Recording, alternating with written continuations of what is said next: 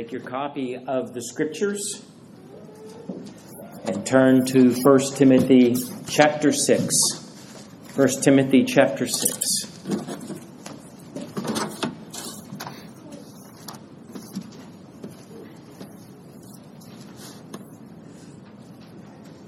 First Timothy chapter 6, we'll read verse 11, but we're going to pick up at verse 12 where we left off last week. But 1 Timothy chapter 6, beginning in verse 11. But you, O man of God, flee these things and pursue righteousness, godliness, faith, love, patience, gentleness. Verse 12, fight the good fight of faith. Lay hold of eternal life, on eternal life to which you were also called and have confessed the good confession in the presence of many witnesses. Verse 13, I urge you in the sight of God, who gives life to all things, and before Christ Jesus, who witnessed the good confession before Pontius Pilate, that you keep, verse 14, this commandment without spot, blameless, until our Lord Jesus Christ appearing. Verse 15, which he will manifest at his own time. He who is the blessed and only potentate, the sovereign or the King of kings and the Lord of lords. Verse 16, who alone has immortality, dwelling in unapproachable light, whom no man has seen or can see, to whom be honor and everlasting power. Amen. Let's pray. Father, we pray for your blessing upon your word as it has been read. And we pray, Father, for your blessing upon its instruction. Rest upon me as I speak. And we pray for the activity and the gracious work of your Spirit upon each of us that we may hear and believe. So give us understanding. Work grace in our hearts where it is needed. We pray it, Father, for your glory and namesake and the good of your church. In Christ's name, amen. You may be seated.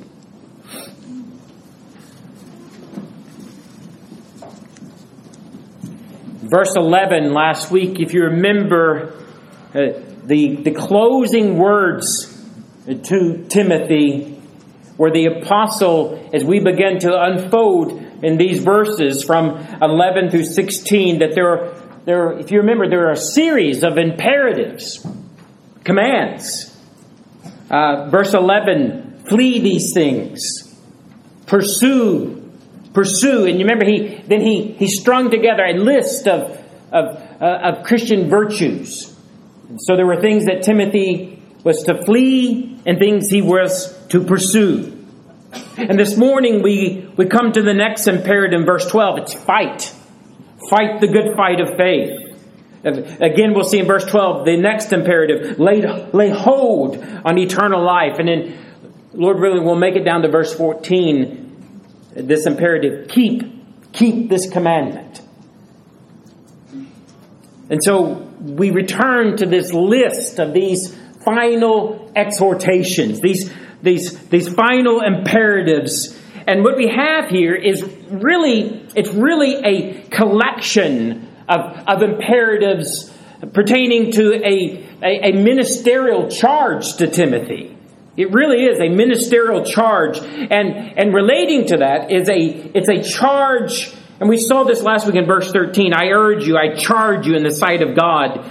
But it's a charge, a ministerial charge to Timothy to perseverance, to continue, to not give up in the face of opposition, his pastoral labors, whether they be at Ephesus or other places in his future. Again, we have the language we have noticed along the way that the apostle loves to use. He'll use language that will speak of laboring to exhaustion. And these will either relate to athletic metaphors or to military metaphors. And we're in a section where he's dealing with military metaphors again. In verse 12, fight the good fight of faith. It was in December of 1944 that the 101st Airborne was surrounded in Bastogne, in Belgium, a little town.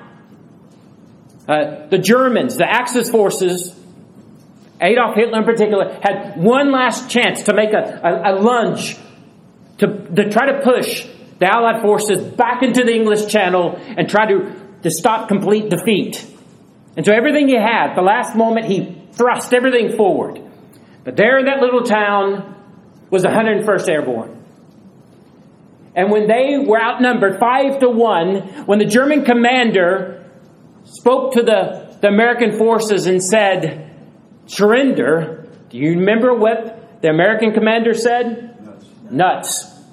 And they stood their ground and they held the forces back. And along with that and other things that began to take place, by God's providence, like the Germans running out of fuel and so forth, they were not able to push the Allied forces back. But standing your ground, as Paul will often speak of in the way of ministry and for Christians, to stand firm. And so there's times in our lives, in military terms as Christians, that we are to stand firm. And then there are times we press forward. And here we have that kind of language again. If last week we saw that first point here of these imperatives, things to flee and things to pursue, Christian virtues to pursue like righteousness, godliness, faith, love, patience, gentleness. Now we come to the second imperative, and it is fight. Fight the good fight of faith, there in verse 12. And so Timothy has been called by God into active warfare. And he's to persevere. And he is not to abandon his post. And the same is true of all of us. Our activity in life in the church, in our homes, where we find ourselves as God's people, we're not to abandon our station, our post as God's people. We're to stand firm for Christ. Humbly, yes, but firmly and clearly. And we're not to be a deserter from the truth, from the foundation in which we stand and have embraced by faith. We're not to run away in fear of danger. We've been given, like Timothy, we've been given a great responsibility. And we will all give an account. We're all given account. And the apostle is going to remind us of the greatness of that accountability this morning. But in this case, with Timothy, if you remember, as a type of apostolic delegate, legate, representative for Paul, he has been sent to Ephesus to confront the false teachers, to put things in order. In fact, Paul calls him man of God. Again, as Calvin said, to put weight on him and to remind him of his responsibility, lifting that expression from the Old Testament, a term that was used of Moses and Elijah, a term, man of God, one that would have a word from God to the people of God. And as God's man, as a minister of the gospel, Timothy is called to serve the living God. Timothy is to set the example to the elders at Ephesus. As we saw now, as we are coming to the last chapter, as we saw in the beginning of our journey through 1 Timothy, where Paul prophesied and spoke of the danger that was coming to the church at Ephesus, and where some would desert the faith. And so Timothy was to, as we saw in chapter 3 of 1 Timothy, set things in order. There were to be elders that met certain qualifications. And Timothy was to set the example to the elders and the church body at Ephesus. Timothy was to love that which Christ loves, and that is the bride of Christ, the church. And so Timothy was to guard the flock, protect her from the false teachers and from their heterodoxy, their unorthodox doctrine. You remember the words of that prophetic word of Paul after he'd been teaching. He'd been teaching for 3 years in Ephesus. The church had been established. He'd been teaching there. And then before his departure, over in Acts 20, we find these words. In Acts chapter 20, verse 28, he tells the elders, "Therefore take heed to yourselves and to all the flock, among which the Holy Spirit has made you overseers, to shepherd the flock of God, which he which he purchased, with his own blood." Verse 29, "For I know this, that after my departure," Paul says, "after my departure, savage wolves will come in among you, not sparing the flock. Also from among yourselves, from among the eldership, men will rise up, speaking perverse things to draw away the disciples after themselves." There was that prophetic word. And by the time we get to 1 Timothy, this has come to pass. And now Paul sends Timothy. And so Timothy was sent by Paul to Ephesus to oppose these savage wolves, the false teachers, the apostate elders. And he was to set things in order. Reminding him of this work to fight the good fight of faith. That he was at war as a minister and a representative of the gospel. As I've said this quote before from Calvin concerning the role of a minister, a pastor, as a shepherd. Calvin says that there is, you remember this? That there's a double nature of teaching ministry. A double nature of teaching ministry. He says this, quote, "A pastor needs 2 voices, one for gathering the sheep and the other for driving away wolves and thieves. The Scripture supplies him with the means for doing both. And he who has been rightly instructed in it will be able both to rule those who are teachable and refute the enemies of the truth." And then he says, Paul notes this double use of Scripture, says Calvin, when he says that he should be able both to exhort and to convict the gainsayers.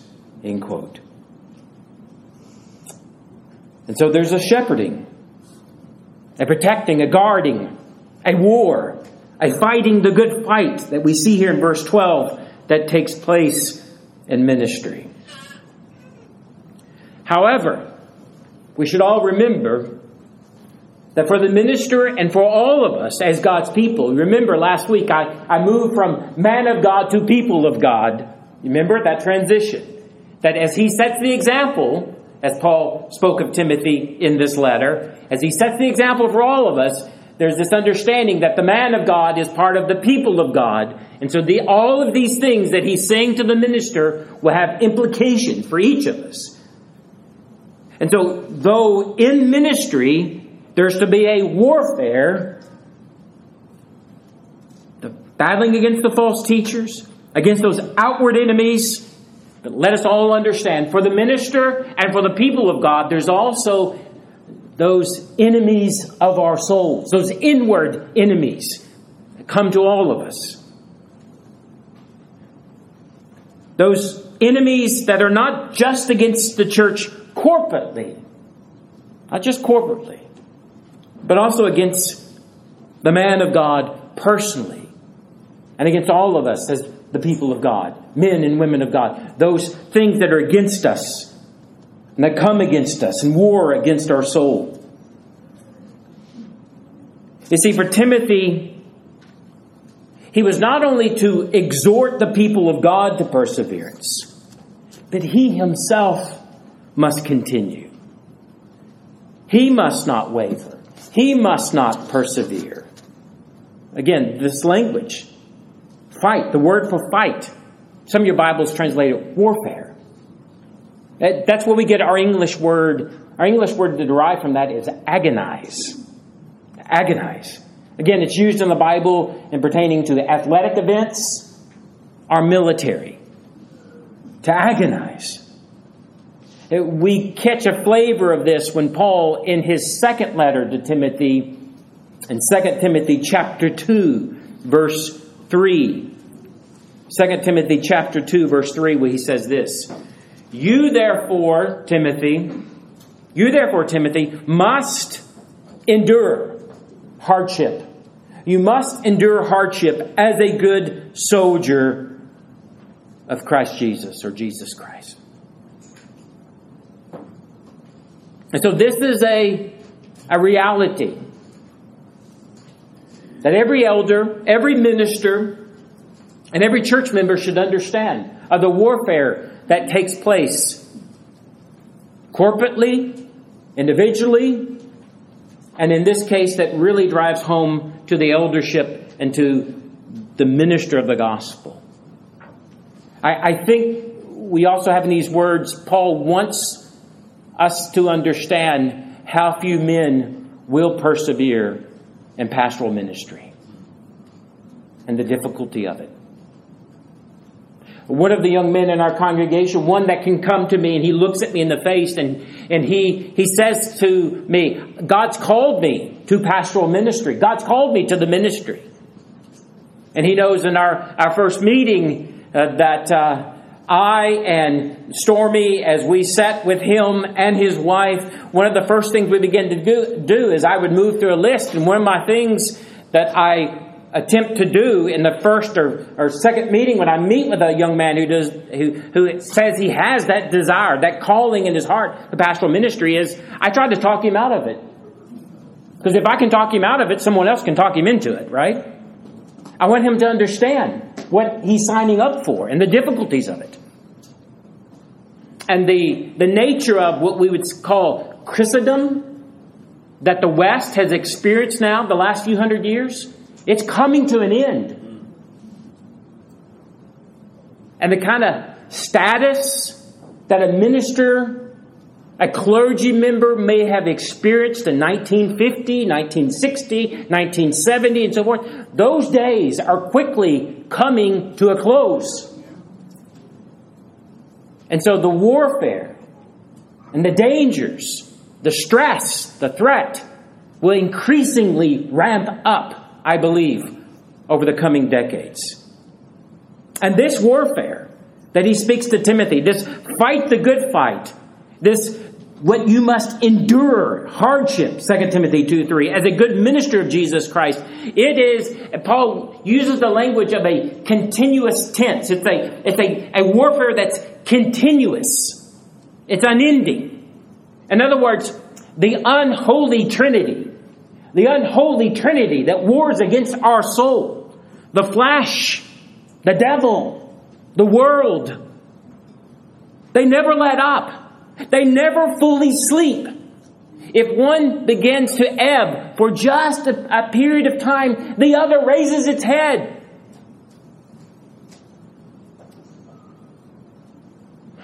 Just to illustrate how constant it is. Again, for the eldership of the church, then moving out to the church body, upon our own souls, and the things that we wage warfare against, all around us and within us. Just to illustrate this, that it's never ending. Some of you have been with us long enough that you've gone through the equipping hour class of church history. When we've gone a year through church history. And what you quickly find out, if you thought that you would come to study church history and you would find everything nice and neat and orderly, clean, that is not the case at all. Church history is what? It's messy. It's very messy. It's not what you thought you would find. Because the flesh, the devil, and the world, they never let up. Church history is messy. You find doctrinal conflict after conflict, and it never ends. The creeds that we confess, they are chiseled out. They are hammered out in the midst of doctrinal controversy to establish and set forth the truth. What's so important that we are a creedal and confessional church.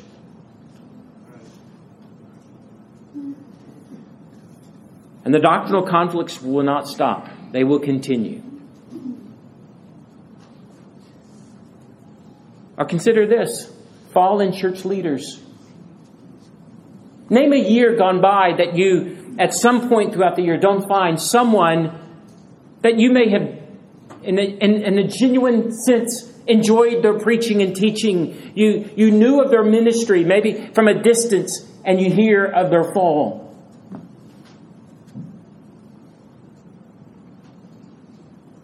Our churches, denominations that fought for the truth at one time, that were faithful, and then decades later, they're apostate. They're no longer faithful or true churches at all. Do you see? And this not only happens in Christendom, that is, the visible church, but in the lives of God's people and in local churches. It never lets up.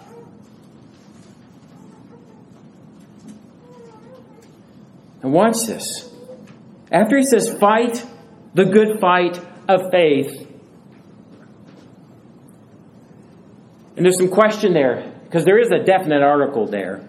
It is fight the good fight of the faith. But there is some debate in the way this is used. Is he talking about the faith that is confessed, like the creed, or is it both? As Timothy is a minister of the gospel, faith in this faith that will begin to unfold here in just a moment. So there may be a little bit of both here. He's to fight the good fight of faith, clinging to this foundation. And notice verse 12 again, because he moves right into this next imperative.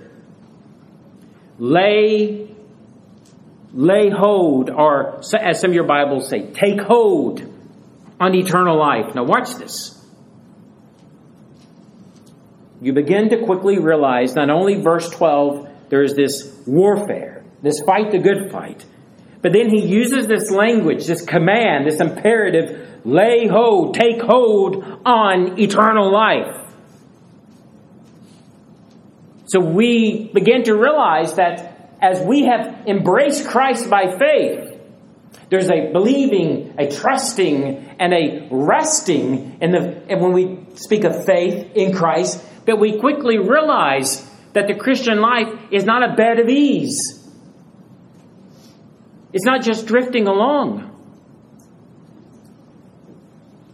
We begin to mature and grow. As the Spirit has come into our life with the Word, all of a sudden we're finding out about areas in our lives that need sanctified, that need to be conformed to God's truth and Word, to the image of the Son. And we begin to realize that there's an enemy prowling about, seeking to devour us. We begin to find how weak we really are to the temptations that are held out to us by the world. Is that not true? And so here he says, take hold of eternal life. Cling to it. Lay hold of it.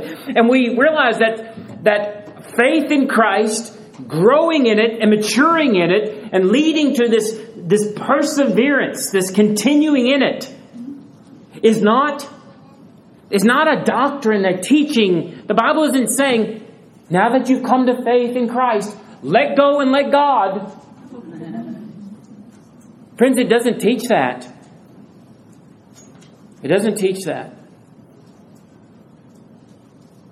It's not a doctrine, The Bible doesn't teach a doctrine of perseverance and continuing in the Christian life of carelessness. Carelessness is deadly. It doesn't teach a life of ease for the Christian. No, it's a teaching and a doctrine of active participation. The Bible teaches faith and the pursuit of faith and growth and maturity. This is why the local church is not just helpful, but essential. Life together, the ordinary means of grace, the instruction and the reading of God's Word, the table, prayer, all the things involved in church life. Life together. But it's faith, a living faith, a lively faith, is what we are called to. Now watch this. Again, verse 12. Fight the good fight of faith. Lay hold on eternal life. And watch this. To which you were also called. There's effectual calling. To which you were also called.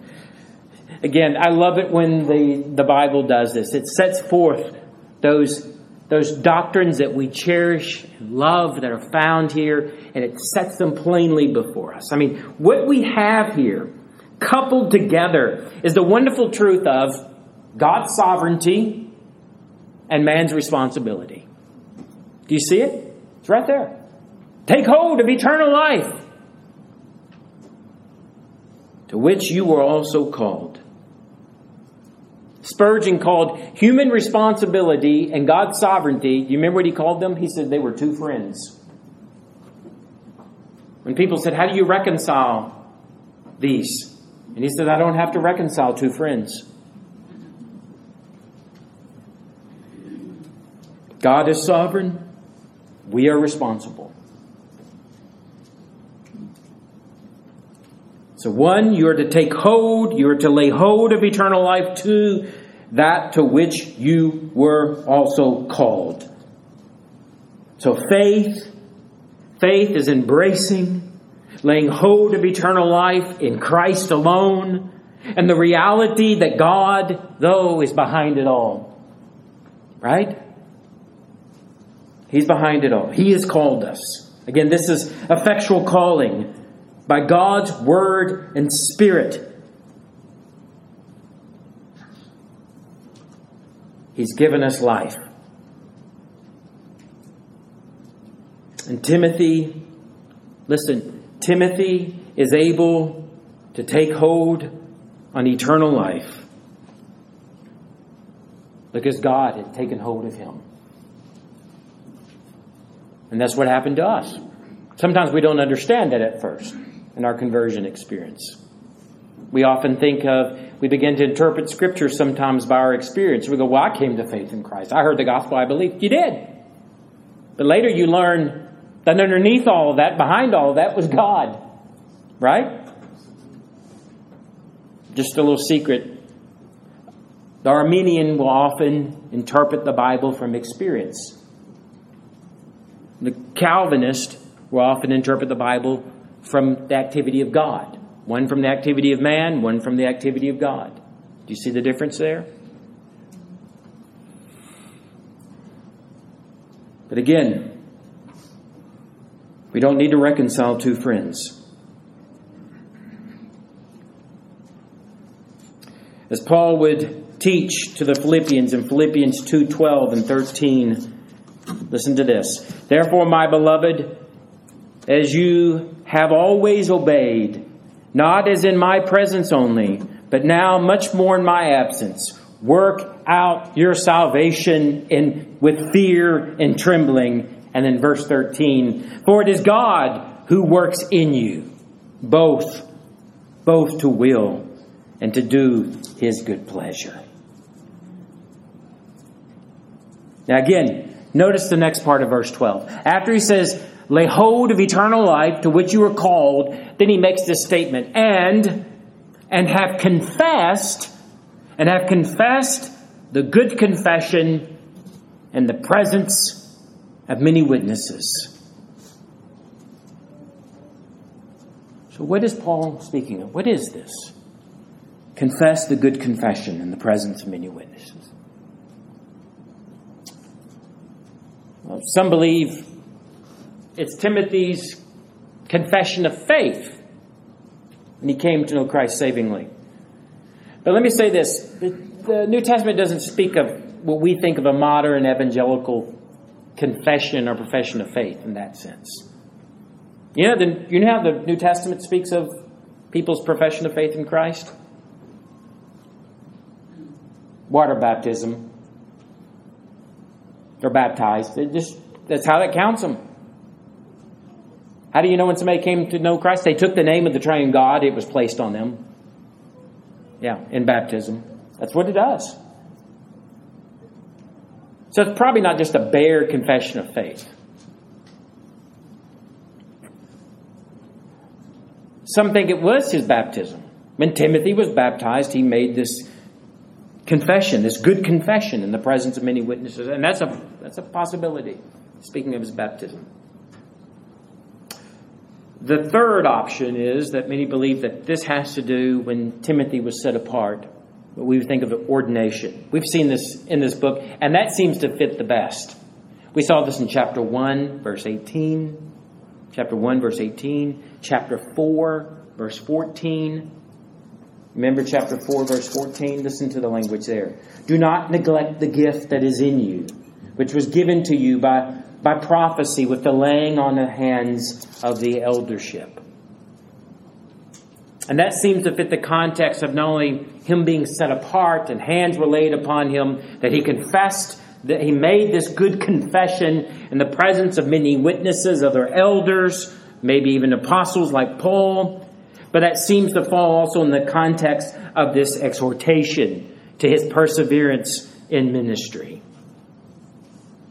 And so we might say these last words are reminding Timothy of what we would call his ordination vows. His ordination vows.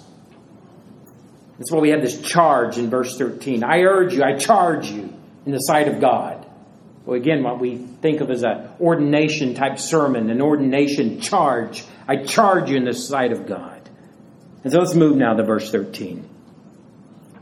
And here's the ground of the charge and of this long list of imperatives. The ground of this charge. Your NKJV says urge. The better word is I charge you. Not I urge you, I charge you. Again, it's military language, like orders.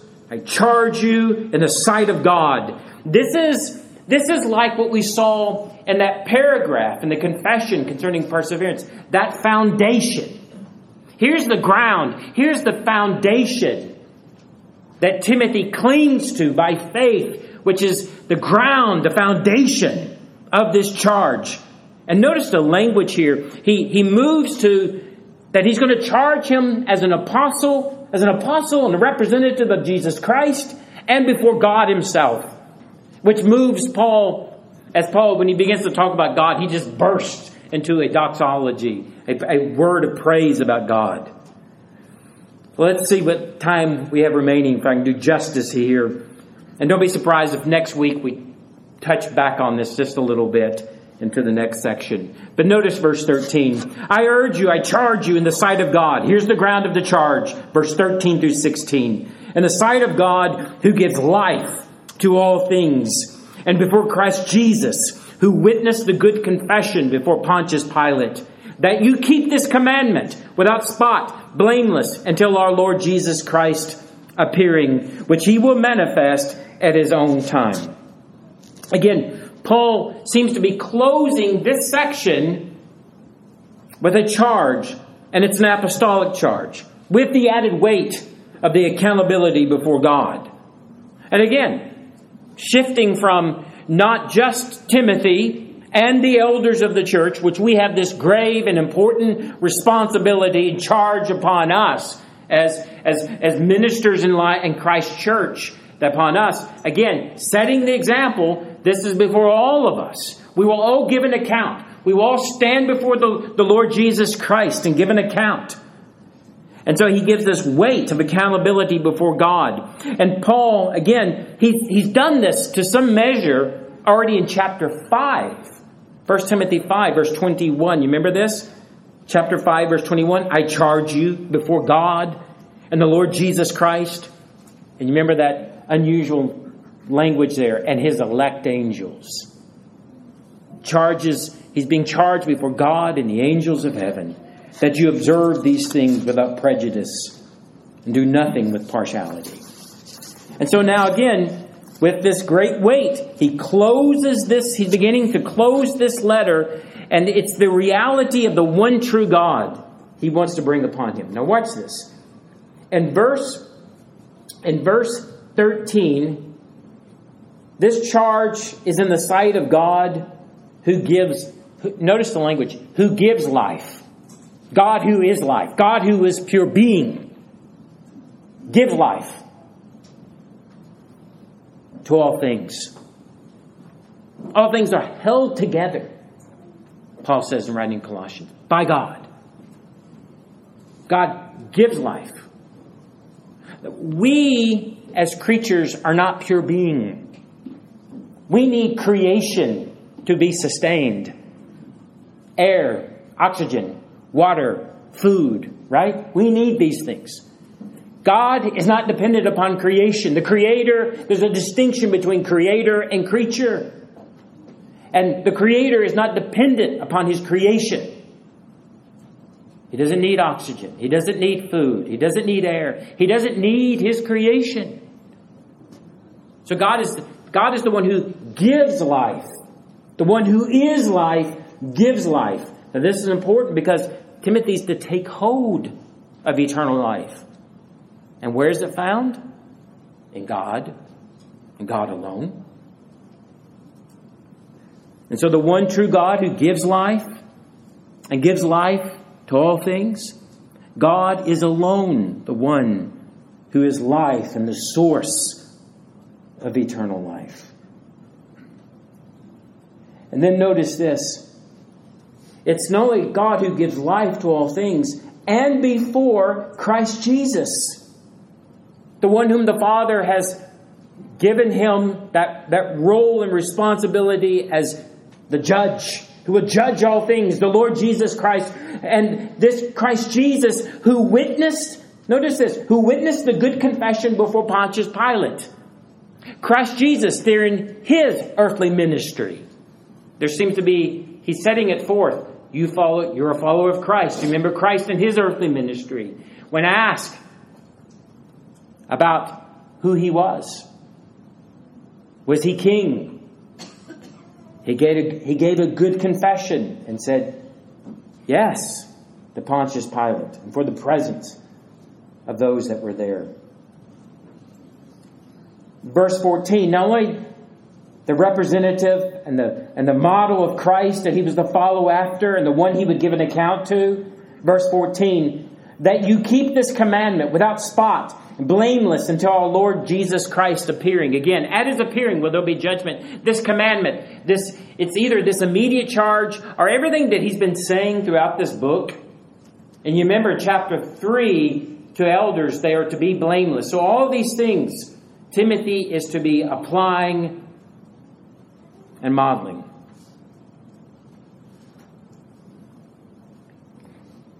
Now again, verse 15. Which he will manifest in his own time.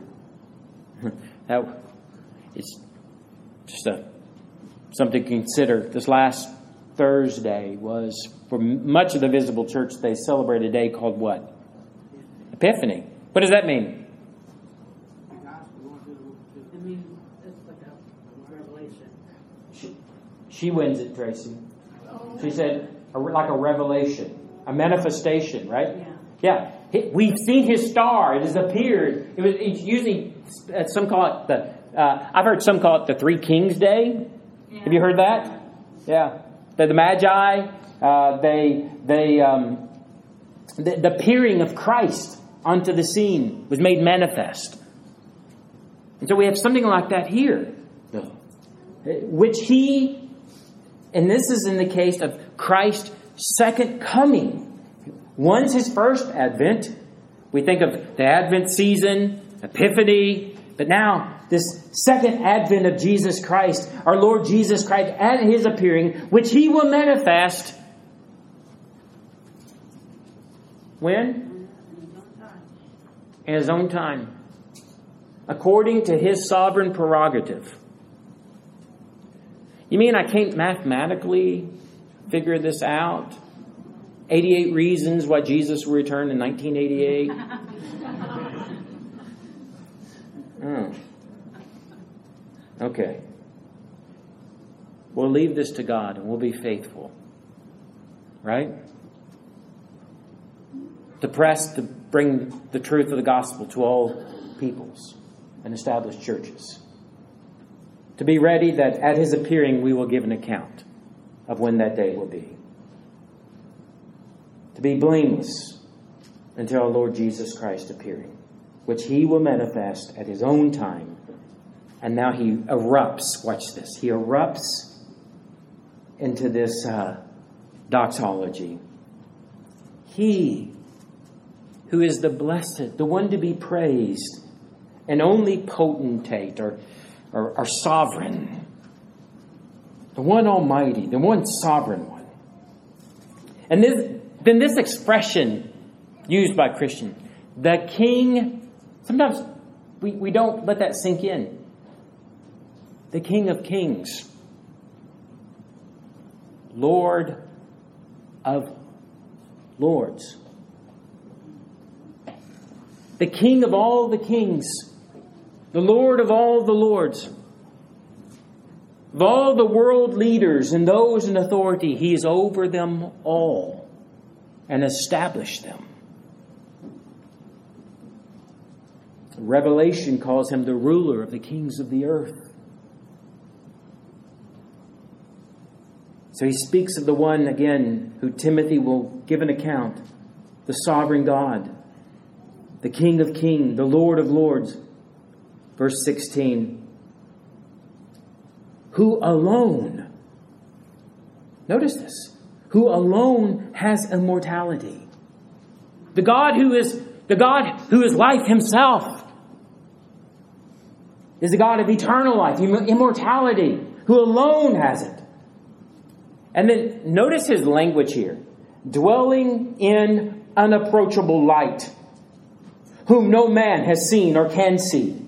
You hear this language of Moses, of God in the burning bush, or Moses who desired to see God and could not see God face to face, because if you saw God face to face, you shall surely what? Die. And he hid in the cleft of the rocks.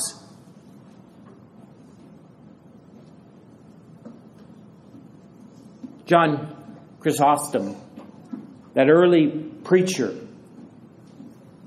the early church, in one of his writings on what's called On the Incomprehensibility of the Nature of God, says this about this verse. Listen to this. He says, quote, and pay heed, he says, to the accuracy with which Paul speaks. He did not say, who is unapproachable light, but who dwells in unapproachable light. Why? So that you may learn that if the dwelling is unapproachable, so much more so is the God who dwells in it. But Paul did not say this to make you suspect that there's a house or a place surrounding God. Rather, he wished you to have a deeper and superior knowledge that God is beyond our comprehension. A thing is unapproachable, which from the start cannot be investigated, nor can anyone come near to it. We call the sea incomprehensible, because even when divers lower themselves into the waters and go down to a great depth, they cannot find the bottom. We call that thing unapproachable, which from the start cannot be searched out are investigated, end quote. So he's the God dwelling in unapproachable light, whom no man has seen or can see. To be honor, he says, and everlasting power. Amen.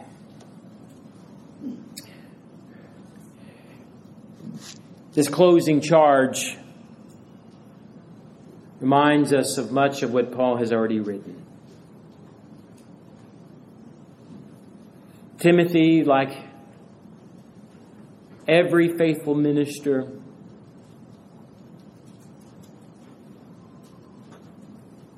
is to take these words as crucial, vital.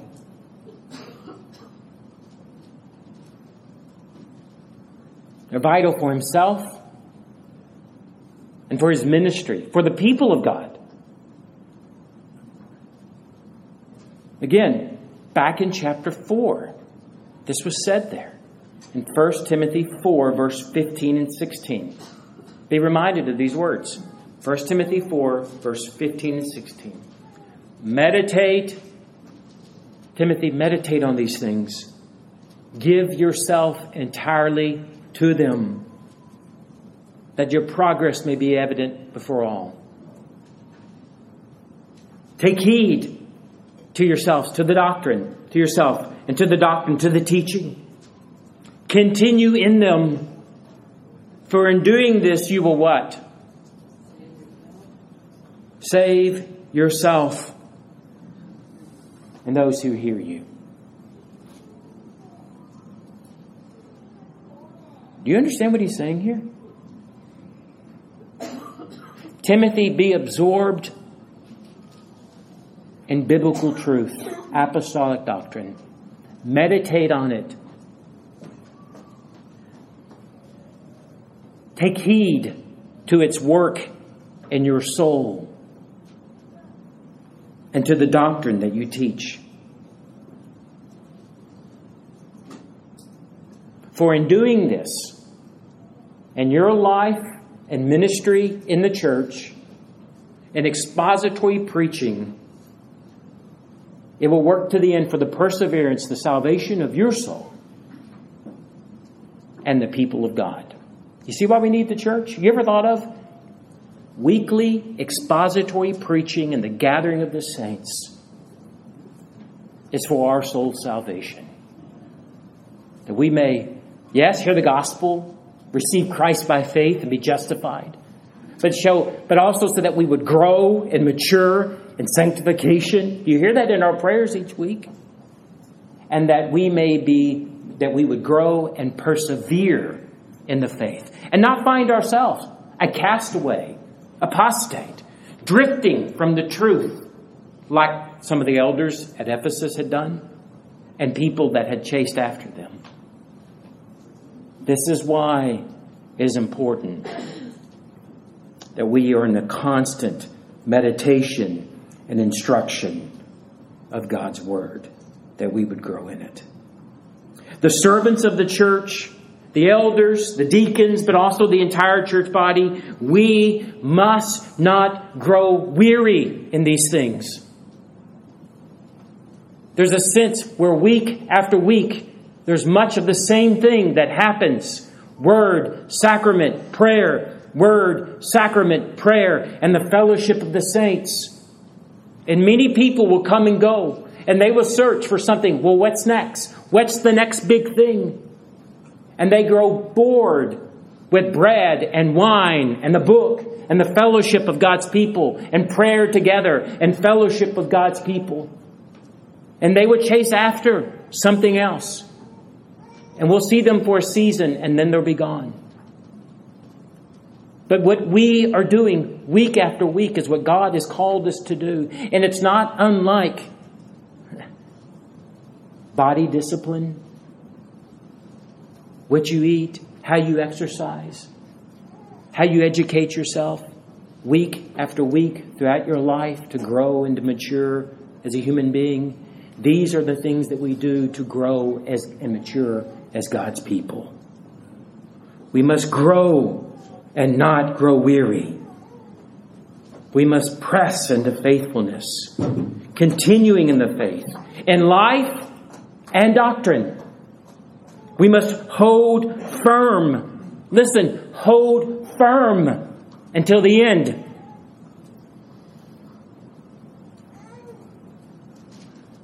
Paul would say it like this. In Galatians 6:9. And let us not grow weary while doing good. For in due season we shall reap if we do not lose heart. Do you hear God's word, saints? Hold firm. Our passage reminds us also, lastly, that we all stand before